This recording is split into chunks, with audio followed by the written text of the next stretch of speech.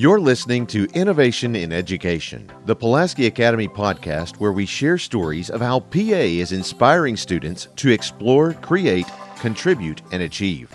Now, here are your hosts, Greg Ledbetter and Matt Pulley.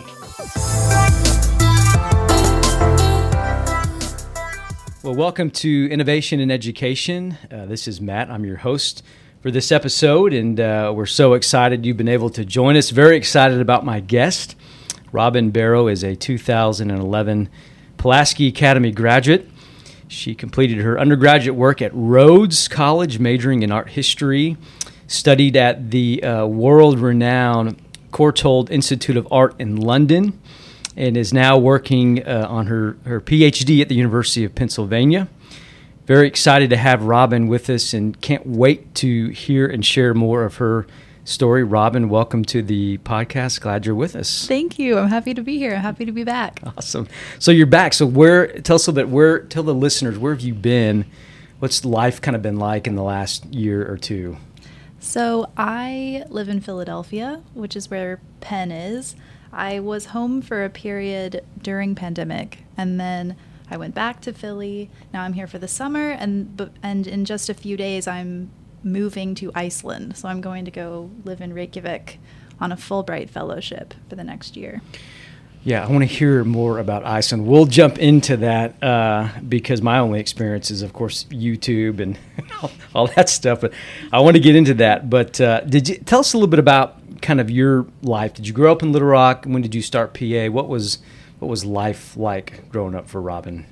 So I am from Little Rock. I live in Hillsborough and always have, so I'm within walking distance of school. I came to PA in 1998 and had an admissions tour with my mom, and I was 5 years old, and I was at PA for 13 years until I graduated in 2011. So I was a forever clubber at PA. Yeah, part of the renowned Forever Yes. clubs. That's kindergarten, threes, or some point all the way through. So that's pretty impressive that you stayed all the way. Did you have any say in the decision, or was it kind of like mom was? It was me. It was me completely. Really? That's yeah. awesome. Yeah, my mom, she looked over at me and said, "Well, what do you think?" And I was like, "This is it." I was always a decisive kid, and I knew that this was where I needed to be. Do you have siblings or only child? I'm an only child. What were your days like growing up in Arkansas? What did you do in the summer? Did you travel, or were you involved with extracurriculars? So we were a houseboat family. So we had a houseboat out at Lake Ouachita. So I was out at the lake, or I was really close to my grandmother, so I would spend time with her. I played guitar. I was in choir here at PA, so I was always kind of a musical kid. I love creative writing, so I would write. I was never a sports person. I was never like in club or team sports here. Yeah, which is a lot of people don't. I think, unfortunately, the media covers a lot of the sports stuff, but we'll get into kind of some of the things that you did, because the performing arts at PA is phenomenal, and it doesn't certainly get enough credit, out there in the community. What are some of kind of your earliest memories of being at PA? Obviously, you made the decision to come kindergarten. What are kind of your earliest? What do you remember most kind of early on starting at Pulaski Academy? Let me see. I remember all my teachers all the way through. I was always really close to my teachers. And I was a little slow to learn to read. I was in Miss Poldrack's first grade class, and I was a little slow as a reader. I didn't really start reading very confidently until probably the spring of my first grade here at PA.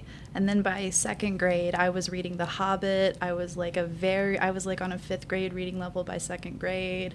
And my teachers always allowed that. We always had the space to kind of be where we were at on the reading level. So very quickly I became like a very advanced reader.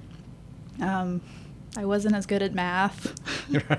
Right. But I feel like I always had the space to lean into my interests. And I spent a lot of time in the lower school library, which in those days was located somewhere else. Yes, yep. But I had close friends pretty early, kind of in the neighborhood too. Like after school, we would walk to Marlowe Manor Park and swing. And so, and I rode the bus for a few years. So I I don't know, PA was like every part of my life. It was just so, it was everywhere. That's crazy. From first grade to second, going from not reading to The Hobbit. That's like, that's crazy. I mean, that must have been teacher. Mm-hmm. Yeah, Miss Poldrack was very patient and, very attentive. And I think I'm someone who acquires skills a bit slowly, but once the skill is there, I'm just take off. So other kids probably were reading a lot faster, but when you have such a small class size, you have that space to really learn at your own pace. Yeah, I think that's one of the great things about PA, even when you were here and to this day, is the small class sizes and really kind of the ability for teachers to kind of personalize or tailor, whether it be reading or math skills to that individual student's, their need, their learning style. So you move at your pace, but at the same time, though, they're kind of pushing and challenging you to kind of raise that bar a little bit. So absolutely, I think even to this day, that's a big part of the school. Well, extracurriculars, what were you involved with kind of middle school, high school? You mentioned music. Yeah, let's see. So I was on the honor council in middle school. So that was something, I was the honor council president of the middle school honor council. So I remember that the PA honor code was something that really mattered to me. I was really devoted to academic integrity. And at Rhodes, they also have an honor code. And so I was very comfortable at Rhodes. I liked that sort of upfrontness, that we don't cheat and we do unto others as we would want them to do unto us. And so I was on the honor council. I was in choir. I was in one of the school musicals. I was in Joseph and the Amazing Technicolor Dreamcoat in 2010. Yeah, that's pretty much what I was. I was in the band. I played the flute in the band for a year or two. And then my senior year, I was on the homecoming court. So I was, I wasn't so much into the athletics, but I always felt like there was a place for me here at PA. Like I always had, my groups and things. So, and my senior year, I was one of the 9 National Merit finalists that we had. So it was a kind of historic year for PA. We had 10% of our class. It's a huge year. Yeah. And so we had kind of, it was the National Merit kids were kind of a little friend group too. Yeah, I remember the pictures now, because I think we did a lot of photos that year. Yes, we had a photo shoot. I forgot about that, but they're still around campus. I think if you look around the upper school, you'll see the photos. Yeah, that's interesting. Yeah, that was a great year for the percentage of National Merit finalists, which I know often a lot of parents or families don't consider when they're looking at schools is, hey, what percentage of the class is National Merit finalists? Absolutely, because at Central that same year, one of my dearest friends at Rhodes went to Central, and they had 15 National Merit. So they had more than us, but there were only 80 of us. So Central is probably a couple hundred. So were you just in, particularly upper school, were you more of a math and science, or were you kind of an English social science? What was kind of what did you lean towards in terms of classes that you took? I was definitely more on the English and humanities side. I feel now I wish that I had invested more in math and science, but I was always a reader, as I said. Like, I loved reading, I loved history, and so I was always in the social science classes, the English classes. I went for I doubled up AP Lit, AP Lang my senior year, and so that was always where my heart was. That's awesome. What was there?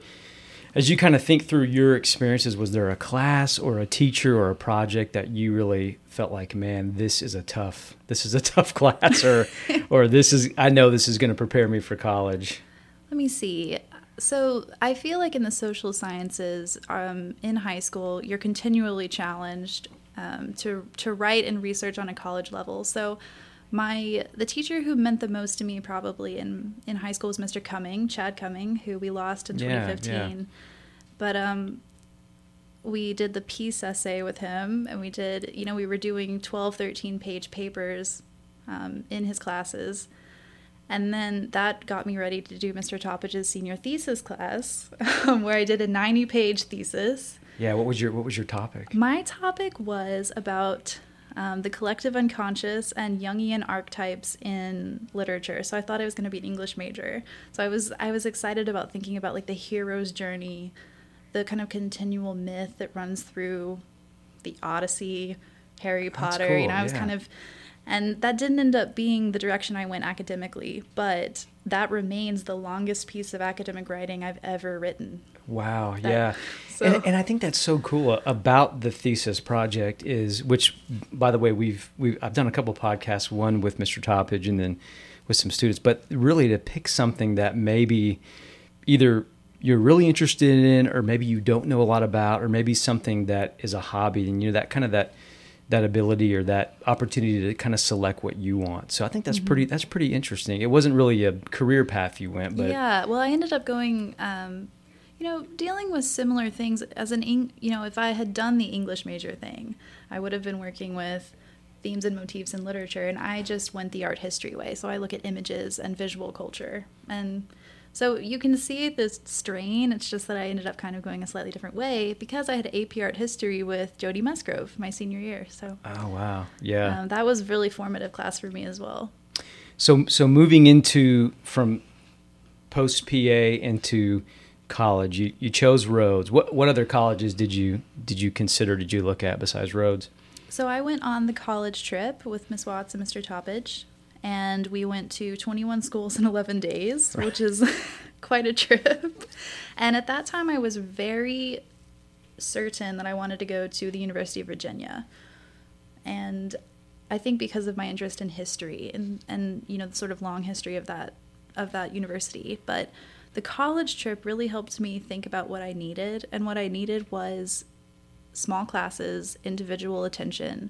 I wanted to continue to have the learning experience I'd had at PA in my undergraduate institution. And so Rhodes was a very natural fit for me coming from PA. My dad went to Rhodes as well, so I had kind of the family history there. And honestly, by the time I went on the college trip, I knew I wanted to go to Rhodes, so I only applied to 3 schools, and I went to Rhodes. What schools did you apply to? I also applied to Hendrix and the University of the South, Sewanee. Yeah, so kind of the small school. Mm-hmm. Was there any pressure from your dad, or was he kind of like, no, just... He wanted me to go to Hendrix. Oh, really? He didn't want me to leave, so... Well, I have a daughter, so who's a junior, so I can understand staying that. But, well, great. So Rhodes College, what did you... At Rhodes, I know you mentioned being involved with kind of some recruiting and that sort of thing, but what were you involved with? Any extracurriculars or?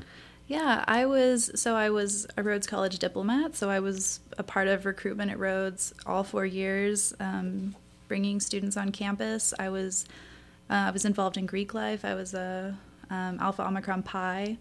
I was also in choir again. I worked nearby at the art museum, the Brooks Museum of Art in Memphis, which was a part of my career trajectory. I was a barista. I worked at Starbucks on campus. Awesome. So I was pretty busy. When you think back kind of about your time at Rhodes, how would you articulate being prepared? I know you mentioned the thesis. I mean, that was the longest project you worked on, research and writing, but how would you describe being prepared for college? How did PA prepare you for those experiences that you had in college and beyond as well? I would say that my senior year at PA, I've always been someone who loved learning and in the academic environment, so I really pushed myself. I took, all AP honors classes. I took organic chemistry. I took, sort of the full bill for my senior year at PA. And because of that, my last year at PA was more challenging than my first year at Rhodes. I had absolutely no transition to college. I was absolutely prepared. My research and writing skills were unparalleled by my peers. Most of my friends said before I came here I'd only ever written an ACT essay. So they had no idea how to do a bibliography. They had no idea how to construct an argument. These are the same skills that I teach Ivy League students at Penn every year, and I got them here at PA. So Robin, going from Rhodes, you finished there, then you decided that you would apply to the Courtauld Institute of Art in London. Tell me a little bit about that experience. What was that like? So when I was in my final year at Rhodes, I had decided, so I studied abroad while I was at Rhodes. I went on European studies, and I had a 5 weeks at Oxford University, and then we traveled the continent, and I saw an amazing amount of art. So I was very prepared as an art historian, even while I was at Rhodes. And while I was on that trip, the dean of the program recommended that I apply to this art institute in London. And I did not expect to be admitted. It's a fairly competitive place to go. So I figured I would take a gap year after Rhodes. So I applied to the Courtauld, and I also applied to the Disney College program because I'm a big Disney kid. I was like, I'll just go to Disney World for a year, and I'll go do my master's degree next year. But I was admitted to the Courtauld. I did my interview on Skype, and I was admitted, and so there was no gap year. Between Rhodes and the Courtauld, I actually went on a 5-week hike across Spain. I walked the Camino de Santiago, which is a 5-week pilgrimage. Oh my goodness. So that was a big adventure for me. And then I went and settled down at the Courtauld and got my master's degree. And then I was back in Little Rock for a year. What was the hike? Tell me a little bit about the hike. What was anything you remember that was just kind of, blew you away or was incredible? That's an experience. Every day. I mean, so I went partially because I was really invested in like the spiritual journey of a pilgrimage. I'd finished my time at Rhodes. I was in this pause in my life before I went on to do my graduate work. And the pilgrimage offered me this time of reflection, thinking about my life, thinking about where I was going. But it was also really physically rigorous. I mean, it was 8 hours of walking every day. It's really hard to train the body to... And so you've been, this is you're on your 5th year at University of Pennsylvania, is that right? Working on your PhD? Yes, I'm an upcoming 5th year. Upcoming, and you won the Fulbright. So tell me about that in Iceland, because that's really kind of what I wanted to hear about. Because Spain, now to Philadelphia to Iceland, I'm like, you are well traveled. I'm a world traveler for sure. You are. So I applied for the Fulbright. The Fulbright that I won is called the National Science Foundation Arctic Research Grant, and it allows me to go to Iceland for a year to continue my dissertation research. I'm a medievalist, but I work on basically art making and the effect of the environment on works of art created in Scandinavia in the Middle Ages. And so while I'm in Iceland, I'll be working on, the meaning of wood sculpture and timber, which is such a prevalent part of the Norwegian economy in the Middle Ages, and art making. And then you go to Iceland, where there is no wood. And so, it was rapidly deforested by the Vikings. And so my research the research question I'm grappling with the Fulbright is, how do those meanings around wood sculpture change in Iceland, where there is no wood, except for what is imported? So that's what I'll be working on. I'll be in Reykjavik in the manuscripts library, and I'll travel around the country, going to regional museums and photographing works of art. Before I give my big colloquium at Penn, I have to return to my Ivy League school to give a big talk on what I'm doing to the whole department. So I'm a bit nervous about that. So when will you have to return? How long will you be in Iceland? So I'll be in Iceland from this upcoming Saturday, August 7th, until next June. But I'll have to go back to Penn in March. Well, I know when you think of Iceland, the first thing that comes to most people's minds is like absolutely, totally remote. Like, you'll be living like I'm sure you're housing. What will that? What's life going to be like? Do you have any idea in Iceland? So I've never been to Iceland, but Reykjavik is a very small capital city. It's just a little bit larger than Little Rock, actually. It's about the same size as Topeka, Kansas. Oh, wow. Interesting. So I'll be living there in a flat in Reykjavik. And then, but, the amazing thing about Iceland is you're in such proximity to just the most stunning nature in the world. They have a very active volcano that's currently erupting, so we'll hike out there and see that. And I think it's going to be stunning beauty, but the weather is a bit challenging. Like, right now, because it's so close to the Arctic Circle, it's daytime all day, and in the winter it's nighttime all day. Yeah, it's very rainy. So I think that I don't know, I kind of like cool weather, but it'll be definitely different than anything I've ever done. So I think what will be so interesting, Robin, is just to hear what you mentioned is, your interest in medieval art, and now kind of post Iceland without access to wood, and that being such a huge part of their lifestyle and art. I mean, what that's going to look like and be like, and to hear those stories, I think will be,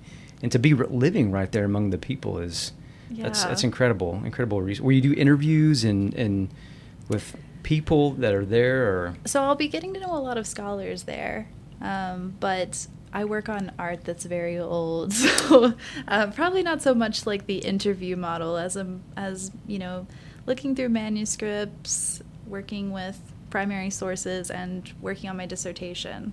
The reason that I chose to work on medieval Scandinavia is that right now in the field of medieval studies, scholars are really contending with the whiteness and the Europeanness of medieval things, and so it's really important to try in our scholarship to expand the map of the medieval world and think about spaces where there were indigenous communities and there were, my advisor works on medieval Africa, and so it's basically just trying to show that the world was a huge and diverse and complicated place where trade and art were moving through all these different spheres, and it wasn't just, French Crusaders or something. Right.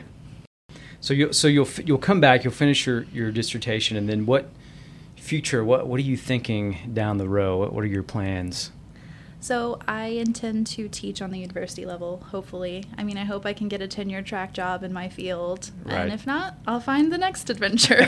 Yeah, I believe you will. So, well, my guest for this episode has been Robin Barrow. And Robin, so good to talk with you, and just exciting to hear. I mean, obviously, your story is unbelievable, and we couldn't even skim the surface of all I wanted to. We have to have you come back for a second episode, but I think your experience at PA really just is an example of how the school and the relationships have helped kind of mold you and where you are today. Yeah, and I'm so grateful to PA. Pulaski Academy set me on my journey. I was here I've never been anywhere as long as I was here, and I just am really happy that it continues, and I think everyone should come here. Well, Robin, I so appreciate you sitting down with us, and I can't wait to hear all the good stuff that you continue to do academically and also just personally in your life. And thank you, listeners, for joining us for this episode. And if you'd like to visit Pulaski Academy, we'd love to have you come on campus. You can check out ways to connect with our campus and community through our virtual admissions center, which is www.thepavac.com. The PAV for virtual, A for admissions, C for center.com. And there you'll find different ways to connect with our campus and community through virtual tours, our blog, our podcast, and a bunch of other different ways. We've got a lot of great episodes coming up, so please continue to check back on the podcast site, subscribe, and we'll be continue to share the story of how PA has inspired students to explore, create, contribute, and achieve. My name is Matt, and appreciate you listening to this episode. Have a great day.